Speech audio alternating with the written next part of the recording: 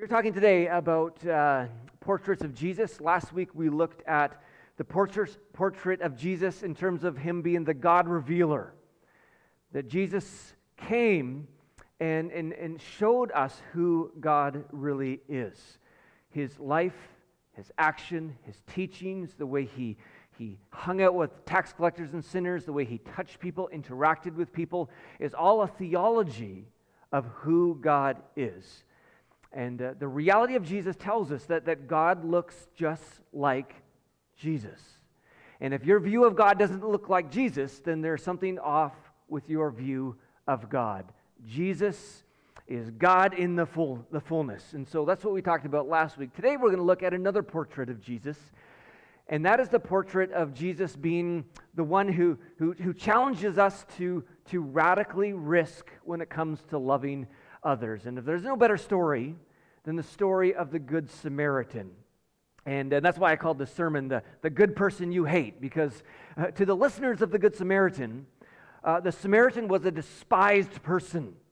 The Samaritan was that person that they hated. And Jesus makes him the hero of the story. And I wish somehow I could portray how radical the story of the Good Samaritan would have been to the first century hearers. And there's just no way to emphasize how radical it was. But it's still somewhat radical today even. So let me read the story. It says, one day, an expert in religious law stood up to test Jesus by asking him this question. Teacher, what should I do to inherit eternal life? Jesus replied, what does the law of Moses say? How do you read it? The man answered, you must love the Lord your God with all your heart and with all your soul, all your strength and all your mind, and love your neighbor as yourself. Right, Jesus told him, do this and you will live. The man wanted to justify his actions, so he asked Jesus, and who is my neighbor? Jesus replied with a story. A Jewish man was traveling from Jerusalem down to Jericho, and he was attacked by bandits. They stripped him of his clothes, beat him up, and left him half dead beside the road. By chance, a priest came along, but when he saw the man lying there, he crossed to the other side of the road and passed him by. A temple assistant walked over and looked at him lying there, but he also passed by on the other side. Then a despised Samaritan came along, and when he saw the man, he felt compassion for him. Going over to him, the Samaritan soothed his wounds with olive oil and wine and bandaged them. Then he put the man on his own donkey and took him to an inn, where he took care of him. The next day he handed the innkeeper 2 silver coins, telling him, take care of this man. If his bill runs higher than this, I will pay you the next time I'm here. Now, which of these 3 would you say was a neighbor to the man who was attacked by bandits? Jesus asked. The man replied, the one who showed him mercy. Then Jesus said, yes, now go and do the same. And so the story begins with an expert in religious law asking Jesus a question. And this expert in religious law was trying to test Jesus. And the expert in religious law would be similar to maybe a theologian today or a scholar. He was an expert in all the first century laws. He would have been an expert. He would have memorized, for sure, the law of Moses, the 613 commands. He would be an expert in all the thousands of laws they had to figure out how to obey those 613 commands. He was an expert in the law. And he comes up to test Jesus. Because one thing we know is that many of the religious leaders were trying to trap Jesus. Jesus was a threat to their system, and so they were constantly trying to trap him, getting him to say something where they could finally say, look, he is a heretic. You don't need to listen to him. And so he tests him by asking this question, what should I do to inherit eternal life? And we know from the New Covenant perspective that right away this person is off on the wrong foot. To think that we need to do something to inherit eternal life brings us into religion, where we need to do certain actions or learn certain things or behave a certain way or follow certain laws in order to be right with God is right off the bat the wrong step. I mean, Scriptures say we are saved by faith. And there's nothing we can boast about. If we do something, then we have something to boast about. Look what I did. So he asked Jesus, what should I do? And Jesus, a lot of times in the gospel, when the Pharisees come up to trap him, tends to often respond with a question back. And this is kind of a good way to handle sometimes difficult people in your life, is to just ask them a question back. And that's what Jesus seemed to do. Jesus replied, well, what does the law of Moses say? How do you read it? After all, you're an expert in the law of Moses. How do you read this? The man answered, you must love the Lord your God with all your heart and all your soul and all your strength and all your mind, and love your neighbor as yourself. And Jesus said, right, do this and you will live, because those were the two greatest commands out of all the 613 in the Old Covenant. The two greatest commands in the Old Covenant were to love your God with all your heart, soul, and mind, and to love your neighbor as yourself. And as, of course, we talked about maybe a month ago, Jesus, under the New Covenant, reduces those two down to one, where in the New Covenant, there's just one primary command, which is to love as Jesus loved us. So Jesus says, do this and you will live. But the reality is none of us can do that perfectly. We can't love God with all our heart and all our strength and all our soul, because we always, heart is drawn to other things. And we can't love our neighbor as ourselves, because, our love isn't always that broad.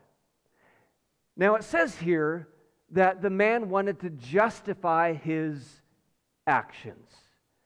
And the moment you think you have to do something to earn salvation, it will always lead you into three traps.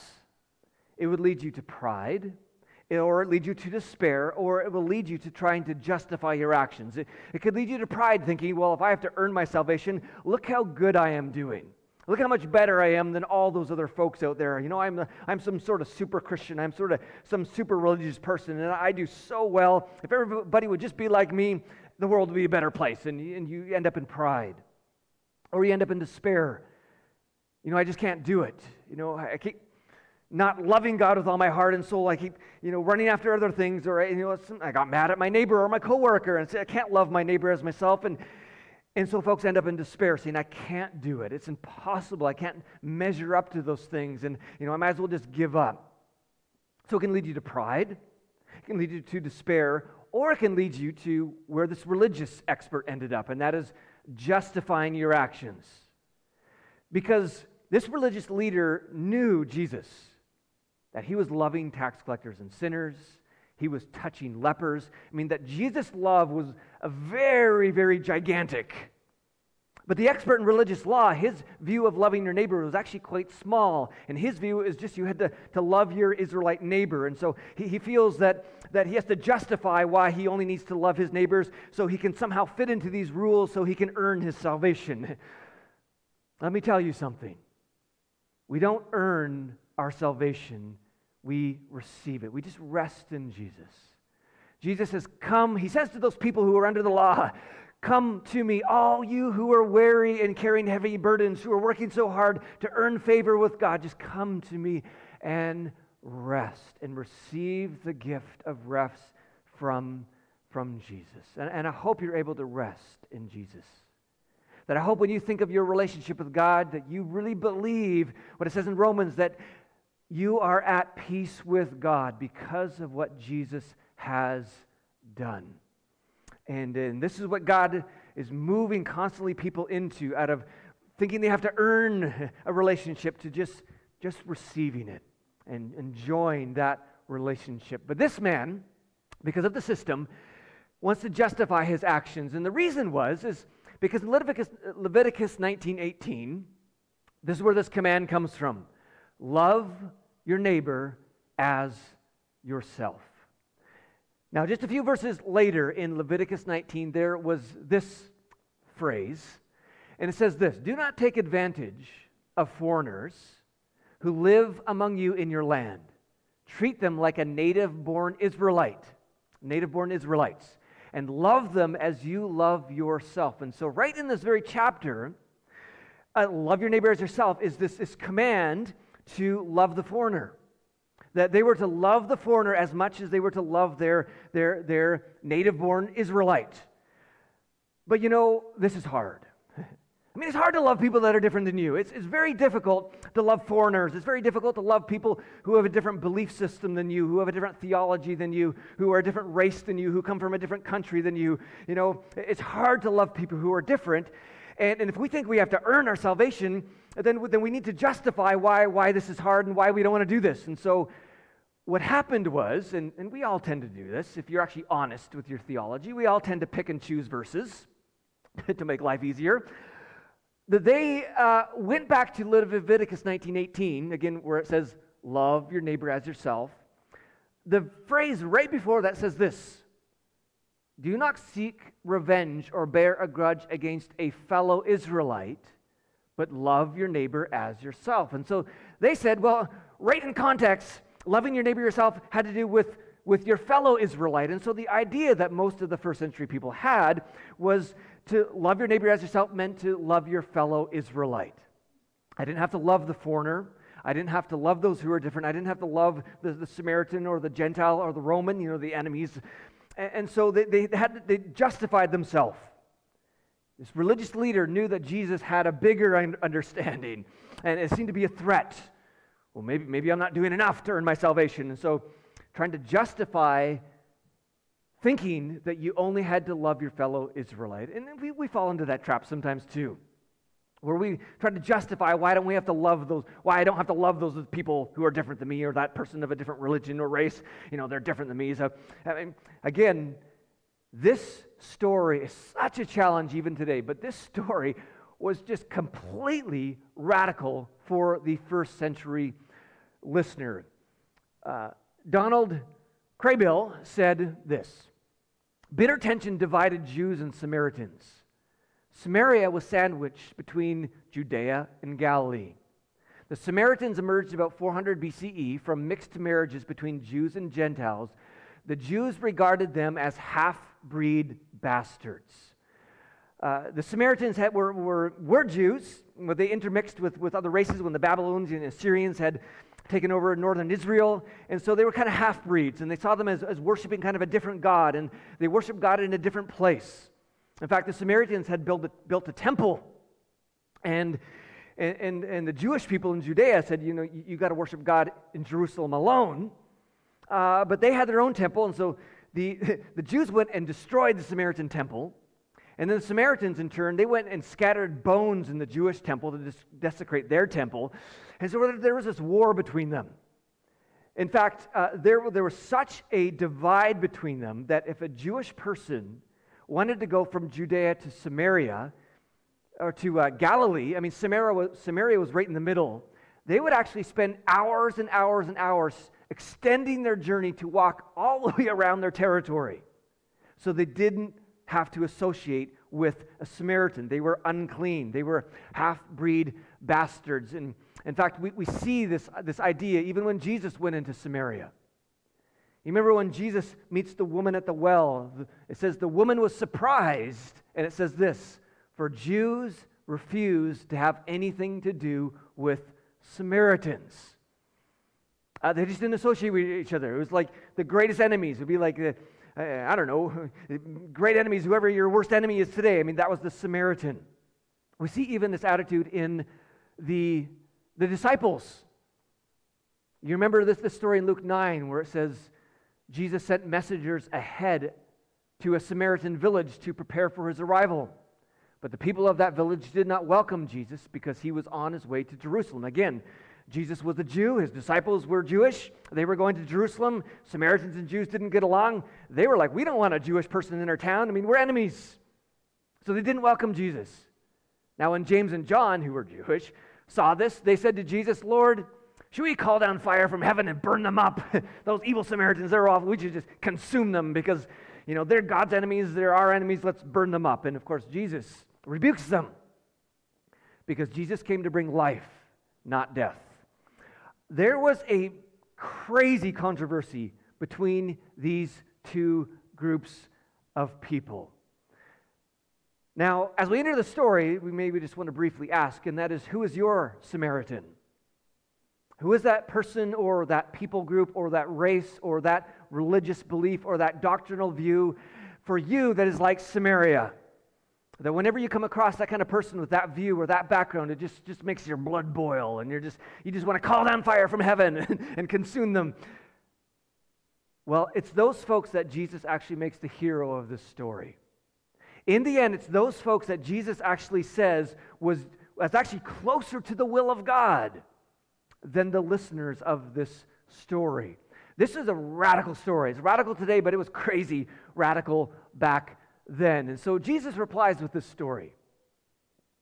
It says, a Jewish man, so this was not a Roman enemy, this was not even a Samaritan enemy or a Gentile enemy, this was a fellow Jewish person, was traveling from Jerusalem to Jericho. There's this kind of 30-kilometer stretch, which is kind of deserty, it was rugged, it was kind of steep terrain in some places, and it was attacked by bandits. They stripped him of his clothes, beat him, and left him half dead beside the road. And so, he was stripped naked. Often in those days, you could tell who a person was by what they wore. You could tell if they were a Roman because they wore Roman clothes. You could tell if they were a Jewish person because they wore Jewish clothing. You could tell if they were a Samaritan because they wore Samaritan clothing. But this person was stripped naked. You could not tell what kind of person was, what their religion was, their background was. It was just a naked person on the side of the road. And he's half dead, so he's probably conked out, knocked out. And by chance, a priest came along, but when he saw the man lying there, he crossed to the other side of the road and passed by him. And then a temple assistant walked over and looked at him lying there, but he also passed by on the other side of the road. And so Jesus says, the first two people who come along are kind of who the first century people would think were their heroes.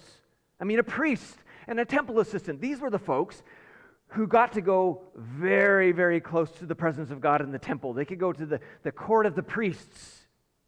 They could go closer to God than anyone else except for the high priest. These were the heroes of the folks in the land. And they walked by, and Jesus says, they crossed by on the other side of the road. Didn't cross by in the middle of the road, but totally as far away as possible. Now, why was that? Well, it was because of their religious rules. You see, the priests and the temple assistants, or the Jewish people of those days, they had laws. Again, they were following of the Old Covenant law, and there was a law that said that if you came in contact with a dead body, you would be unclean for a week. And some of them actually thought if your shadow even came in contact with a dead body, you would be unclean for a week. And then after that week, you had to go through ritual bathing to cleanse yourself, to become clean again. And so you could picture this priest coming by and realizing, well, this man might be dead. I don't know, but if I do go close to him and touch him, I'm going to be unclean for a week. Then I can't serve in the temple. Then I can't hang out with my family. This would be a big mess. So I'm going to cross by on the other side, make sure my shadow doesn't even touch that body. And so the priest walks by, and the temple assistant actually walks by. And Jesus is not saying that's a good thing. Jesus is saying what the priest did and what the temple assistant did was not the right thing, was not a loving thing, was not loving your neighbor. Now, what kept the priest and the temple assistant from loving their neighbor in this situation? It was actually their religious rules.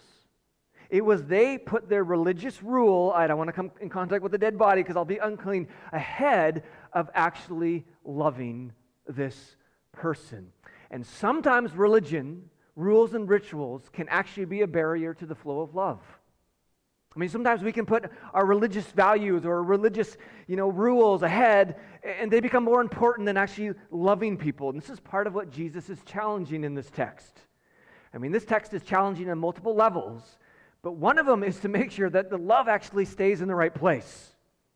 That love rules and reigns in our life, not our religious rules and rituals. And the Bible tells us this in various places. We can look at 2 Corinthians 3, where it talks about how the letter of the law kills, but the Spirit pours out life, or knowledge puffs up, but love builds up, where sometimes our religious rules can kill love. They can be a barrier to love.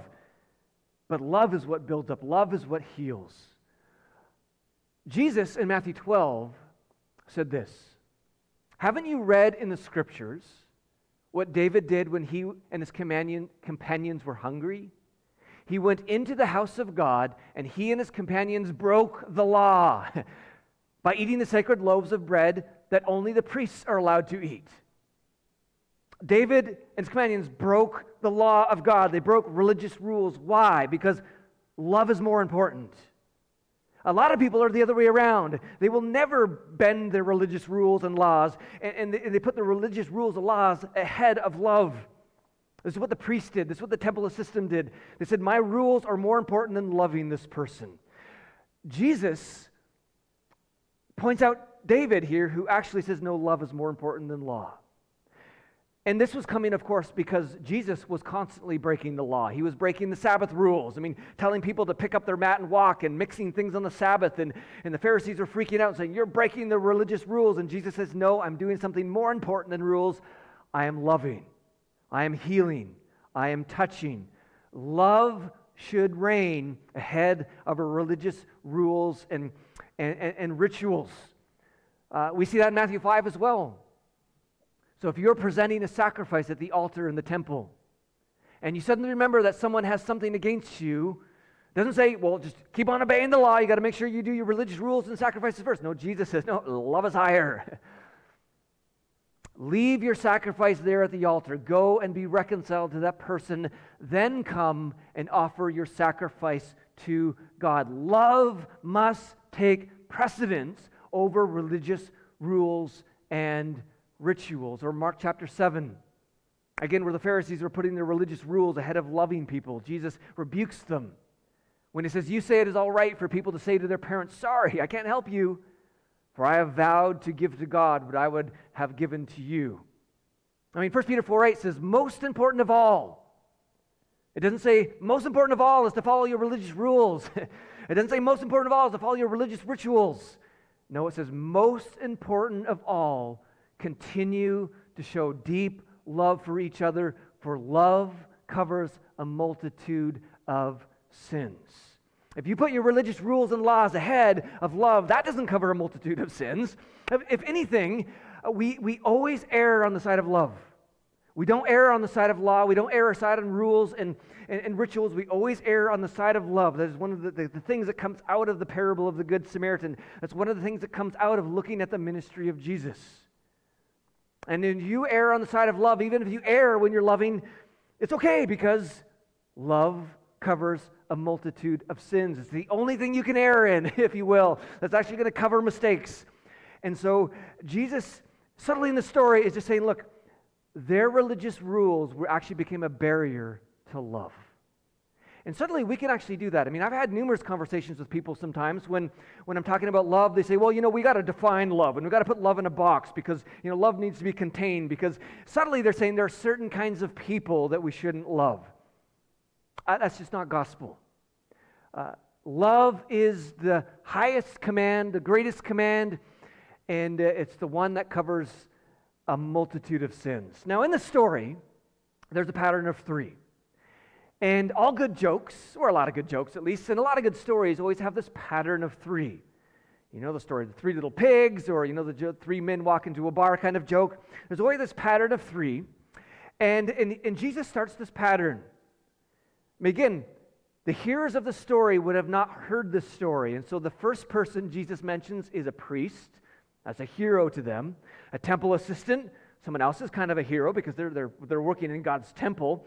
And so you would expect this third person to come along as going to be another Jewish person. I mean, another Jewish person, and this person's going to rescue this hurt person on the side of the road. And Jesus does the craziest thing, because the third person in the story is not another Jewish person. It is the direct enemy of the hearers of the story. Jesus says, then a despised Samaritan came along. And you could just sense the blood boiling in that expert in religious law, because they're the people who desecrated their temple. They were the half-breeds. They're the people who worshiped a different god in a different place. And it's just like, this is not right. In fact, we know how much the Samaritans were hated, because in John chapter 8, after they were trying to condemn Jesus, and they eventually come up with the worst phrase. If you can think of the worst phrase to call somebody, in Jesus' day, this was it. They called Jesus, it says, the people retorted, you Samaritan devil. I mean, Samaritans were up there with the devil. in their mind. And Jesus makes the Samaritan the hero of the story. And sometimes those people we hate, sometimes those people we don't like, from God's view, can actually be the hero of the story. I mean, God sees them sometimes from a different perspective than we do. Jesus makes the Samaritan the hero of the story. And so this despised Samaritan comes along. And we saw the man. This man feels compassion. Again, the Samaritan was the one who put love ahead of religious rules. The priests and the temple system didn't see that man with compassion. They saw that person through their religion. If I touch that person, I'm going to become unclean, so I'm not going to have compassion for that person. They didn't see him through the eyes of love. The enemy of the Jewish people, the Samaritans in those days, becomes the hero of the story and actually has compassion for him, is actually doing the will of God. And so he goes over to him, the Samaritan, and soothes his wound with olive oil and wine and bandaged them. Then he put the man on his own donkey and took him to an inn where he took care of him. The next day he handed the innkeeper 2 silver coins, telling him, take care of this man. If his bill runs higher than this, I'll pay you the next time I am here. This was a lot of sacrifice, this Samaritan displayed. First of all, actually stopping is a bit of a sacrifice because for all he know, maybe it was a setup. Maybe he was going to be jumped. Maybe he was going to be robbed. He didn't know who that person was at first. Maybe he was the Jewish. Maybe he was Roman. Maybe he was another Samaritan. He took the risk of, maybe that man was going to get up and get angry with him. He didn't know. But he uses his own supplies. Maybe he was on a journey to go see somewhere and he had a meeting, he had an appointment, and he takes a lot of time out of his schedule because, they were just walking and had a donkey. It would have taken maybe a day or two, it seems, out of his schedule to actually do this. A lot of us can't even spare 5 minutes. A lot of us can't even spare 10 minutes to help somebody. Most of us would never take a day to go help someone who is just a stranger. But this guy takes probably a couple days to actually help him. This is radical love. He risked himself by going into a Jewish town. Again, knowing how much the Jews and Samaritans hated each other, the Samaritan went in and spent money and actually handed this man over to eventually the innkeeper and spent some time there. There's a lot of risk. And this is another point that comes out of the story. And that is, we need to learn sometimes how to love in such a way that even goes past the barrier of risk. You might look at it as a dangerous unselfishness. As Martin Luther King Jr., who had this phrase where he says, let us develop a kind of dangerous unselfishness. See, a lot of us in our society today, you picture this scene, would come across this kind of a dangerous situation. This is probably not safe. I'm going to keep going. We're actually not willing to risk a lot to love people. This Samaritan risked a whole lot. He put himself in danger to love. You think about the kind of love of Jesus where he says, greater love has no one than this, to lay down his life for another person. To love deeply takes risk.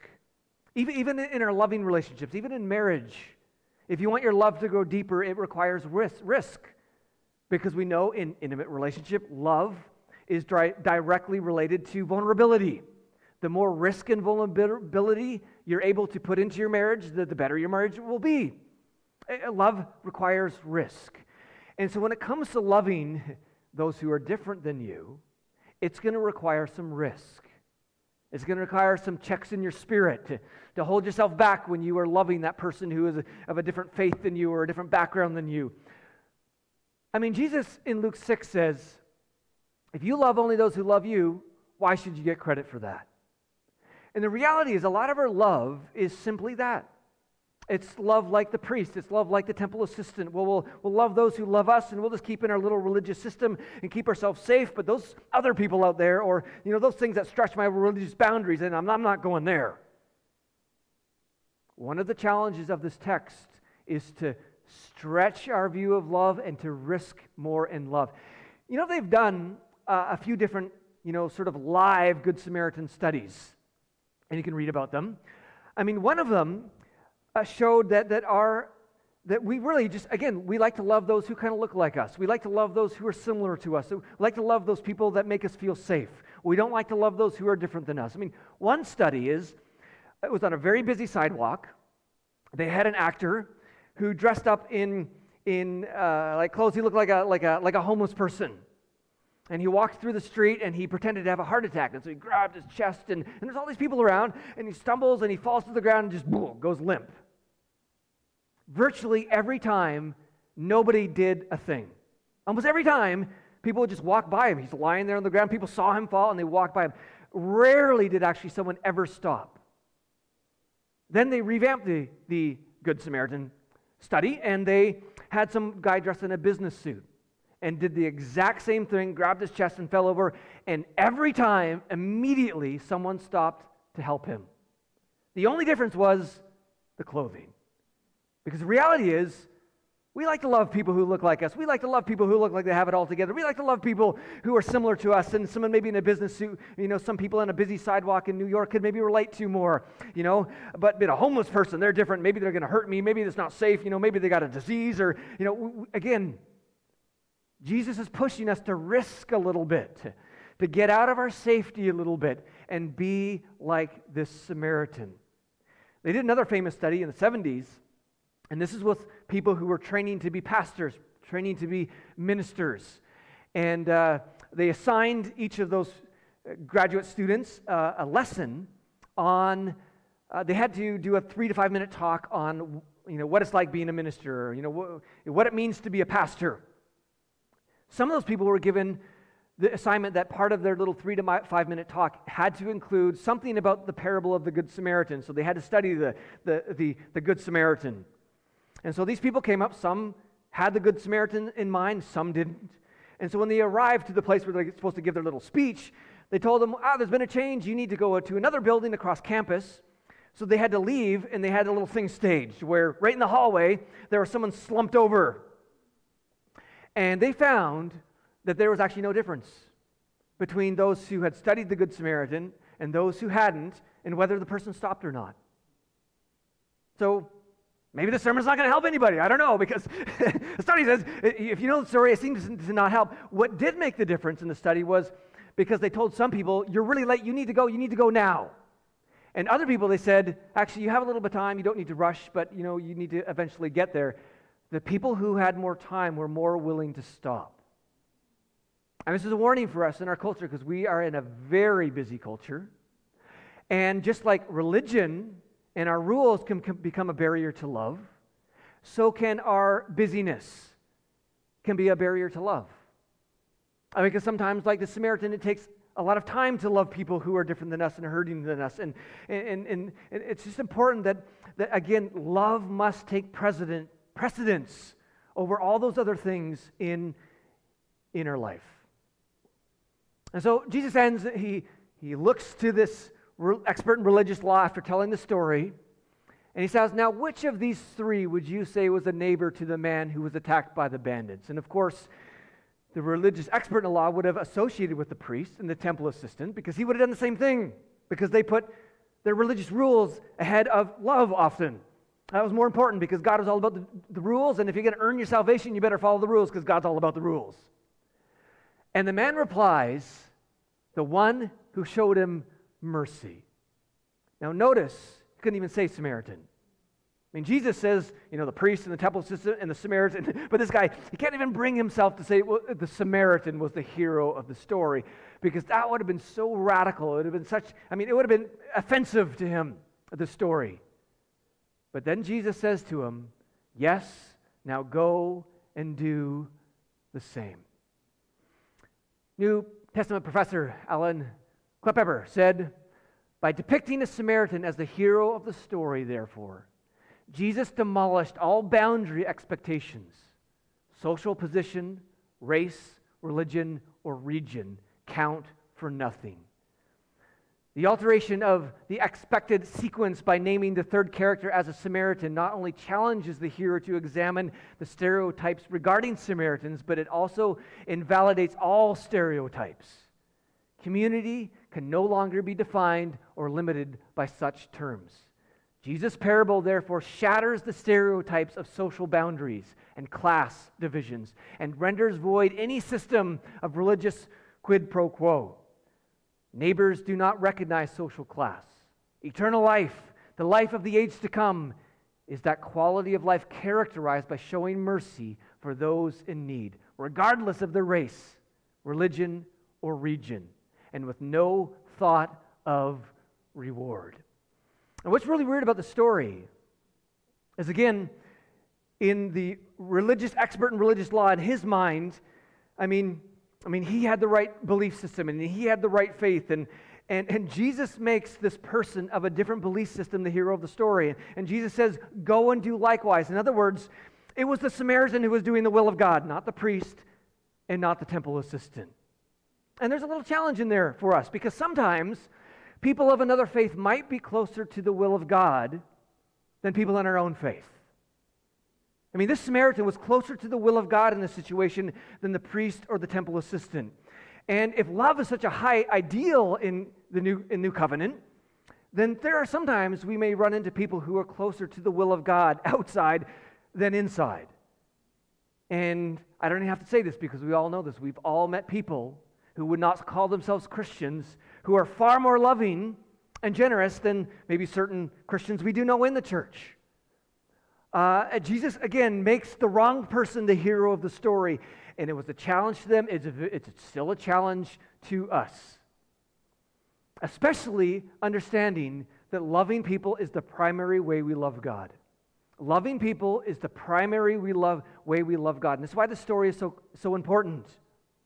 That the Samaritan becomes a hero of the story, and Jesus says to us, to the religious leader, go and do likewise. Risk radically. Love people, even if it means you got to bend your religious rules to love. You love, because under New Covenant theology, the primary way we love God is through loving people. Now, we love God in a lot of ways. We worship, we read the Bible, we spend time in prayer. Those are all ways we love God, and those are vitally important. Those are beautifully important. But under the New Covenant, the primary way we show love to God is by loving others. And this is all over the New Testament. I mean, Jesus himself says in John 15, you are my friends, or you can say you are loving God, or you're loving me, if you do what I command. And clearly, in context, his command is to love one another. I mean, he's clearly saying, you are my friend, you are loving me, you are loving God, if you love each other. The primary way you're showing love to Jesus, you're showing love to others, is by loving each other. Jesus says this in Matthew 25. When you did it to one of the least of these, my brothers and sisters, you were doing it to me. When we're helping out the poor and the hurting and that person who's beat up on the side of the road, Jesus says, you're loving me. What a great way to love me. I mean, you remember when Saul, before he was Paul, was persecuting the Christians, and Jesus says, why are you persecuting me? Because the way Saul was treating the Christians was the way he was loving God. I mean, the way we love people reflects the way we love God. Romans 13:8. Owe no one anything except, and it doesn't say here, love God. We think it would, but it says, owe no one anything except to love one another. For the one who loves another has fulfilled the law. It doesn't say here the one who loves God has fulfilled the law. It says the one who loves another person has fulfilled the law. Now, obviously, we love God. That's important. That's essential. Jesus is a central aspect of our faith. His death and resurrection, our connection with God. But the primary way we show that is by loving other people. It actually fulfills the law, it says here. Or John chapter 2, verse 8. Obey the royal law. Now, what is the royal law? Is it loving God? We'd just kind of assume so, but that's actually not what James says. Obey the royal law as found in the Scriptures. And here it is. Here's the parable of the Good Samaritan. Love your neighbor as yourself. It's the royal law. It's the one law. It's, again, the one command of the new covenant, or Galatians 5, and we've looked at this verse so many times. But it says the only thing that counts is faith working through love. Or 1 John 4:20. If someone says, I love God, but hates a fellow believer, that person is a liar. For if we don't love people, we if we don't love people we can see, how can we love God whom we cannot see? Or 2 John 1:6 says, love means doing what God has commanded us. And He has commanded us to love one another, just as you heard from the beginning. And so part of the point of the parable of the Good Samaritan is to not be like the priest, to not be like the temple assistant, but to be like the Samaritan who actually expresses his love for God through loving people deeply. As Brooks Cavey, he said, imagine what it would be like if each of us looked at every human being we met with the initial thought, this is an infinitely precious image bearer of God. What a privilege to be with them. I know I have so much to learn from them and so much love to offer them. Every person you meet of a different religion, a different race, a different background, a different sexual ethic, whatever it might be, is someone who is created in the very image of God, and they are worthy of love. And so, Father, I thank you for your love for us. And God, I thank you for your love for each and every single person on this planet. And God, I thank you for your desire to see us love those people. I love those people that you love. And God, I think you haven't made this world complicated, that we can express love to you by just loving those people we run into during the week. Showing love to them and showing that they are valuable in our eyes. God, we pray for help in loving those who are difficult. God, I want to justify myself all the time with those who are hard to love. But God, may you just humble us. May you humble us with this story. That we would love those who are hard. You would help us to love those who are different. That you help us to see the image of God in every single person we meet. In Jesus' name, amen.